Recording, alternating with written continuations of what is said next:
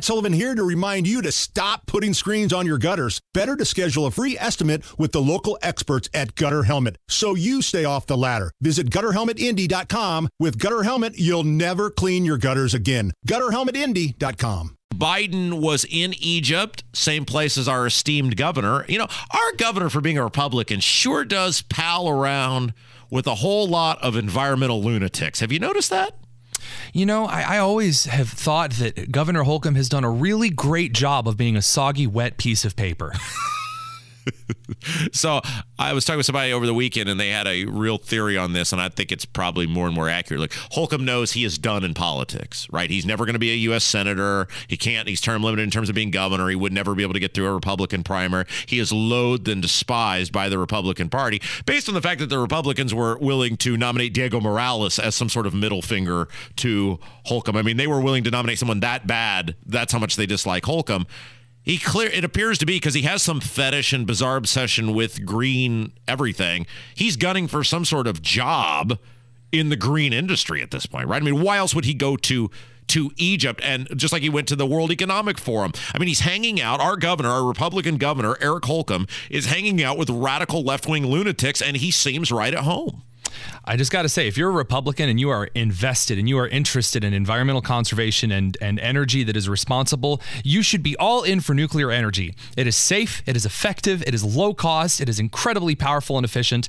Go for nuclear energy. Holcomb never mentions it. I don't think I've ever once heard him say the word nuclear. No, it is clear to me he's lining up some sort of life after elected office. Anyway, Biden was there in the same place Holcomb was, and had this to say about we need more of the green dream. Against this backdrop, it's more urgent than ever that we double down on our climate commitments. Russia's war only enhances the urgency of the need to transition the world off its dependence on fossil fuels. And this is what people need to realize about liberalism. They just passed the Green Dream, which was a whole bunch of stuff they wanted. They haven't even implemented that yet. And he's already started again with, it's not enough. We must do more. Well, Greta Thunberg came out and said that it's actually not it's not enough just to save the climate. We also must dismantle capitalism. That's Greta Thunberg, great climate expertise, the wonderful academic dropout, Greta Thunberg, traveling around the world in her sailboat and private jets.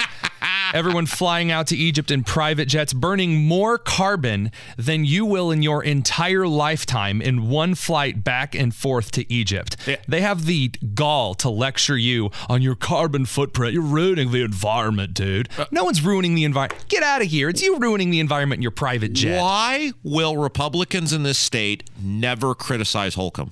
Like, he goes and hangs out under the guise, it is not under the guise, it is in the open of, he's hanging out with radical leftists promoting radical left causes. I mean, he went and hung out with Klaus Schwab in Davos, and now he's here in Egypt with another bunch of green fetish lunatics, and nobody in the Republican Party ever, any of these elected people who are not named John Jacob or Kurt Nicely, ever criticize this governor. How does he keep getting away with it? What are they afraid of? Clearly, the Republican Party, the voters, the delegates, the whatever, have moved on from this guy. Why will elected Republicans not criticize this governor for repeatedly siding with leftists? Because it is a common interest between Governor Holcomb and a lot of establishment Republicans in the state of Indiana to try to get as many corporations from outside of the state into the state. That is the common point of interest that they have. They think that it boosts the economy if Amazon builds a massive infrastructure facility here. They think it boosts the economy if there's another large business that stakes its roots into the Indiana soil. And that's the only thing that they care about when it actually comes to the fact that Governor Holcomb established a misdemeanor if your third grade daughter does not wear a mask to school, when he established the idea that he's going to have dinners and fancy private affairs with teachers unions, but not with anyone else in education, and when he's done all of the other groups of nonsensical garbage that he's done so far as the governor of Indiana, everyone turns a blind eye because, at least it's not a Democrat. That's the motto of the Indiana Republicans. And isn't that amazing how no matter how bad the candidate is, whether it is Diego, whether it is Todd Young, whether it is Governor Holcomb as the governor, the just utter crippling fear of the Democrats will enable people to excuse and embolden whatever behavior. And again, you people can be mad at me for saying this. I'm telling you, these Republicans know that, and that's why they do what they do, is because they know no matter what they do, you won't ever vote against them. Of course, and they don't have to do any work because the status quo is the god of the state of Indiana. It is the idol to which the majority of the Republican Party goes to worship at. It's status quoism. They want things to be the same yesterday as they are tomorrow. They are looking forward to the absolute gray mediocrity that has saturated our state for the last 20 years, and it will continue to do so until we put forward better candidates. And no, not better candidates like Diego Morales, who froths at the mouth and says weird, nonsensical untruths, but actual competent candidates who can bring forward good policy, not more establishment infrastructural garbage.